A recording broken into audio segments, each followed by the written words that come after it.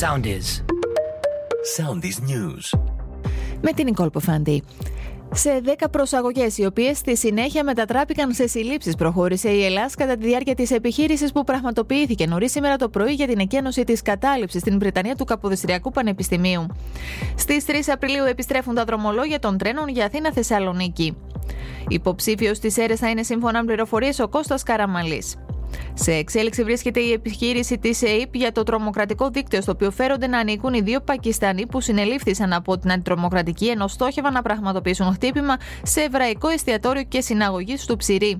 Κρατούνται άλλοι 8 Πακιστανοί. Οι έρευνες επικεντρώνονται κυρίως σε 3-4 εξ αυτών. Το κατόφλι των εισαγγελικών αρχών αναμένεται να περάσει ένα 43χρονος Ιρακινός, ο οποίος συνελήφθη για γενετήσιες πράξεις εις βάρος 6χρονου κοριτσιού στο Πέραμα. Για σήμερα είναι προγραμματισμένη η απολογία του επιθεωρητή του ΟΣΕ, ο οποίος αντιμετωπίζει κατηγορίες συνυπετιότητας με τον ήδη προφυλακισμένο σταθμάρχη Λάρισσας για το πολύ νεκρό δυστύχημα στα Τέμπη. Ακολουθήστε μας στο Soundis, στο Spotify, στο Apple Podcasts και στο Google Podcasts.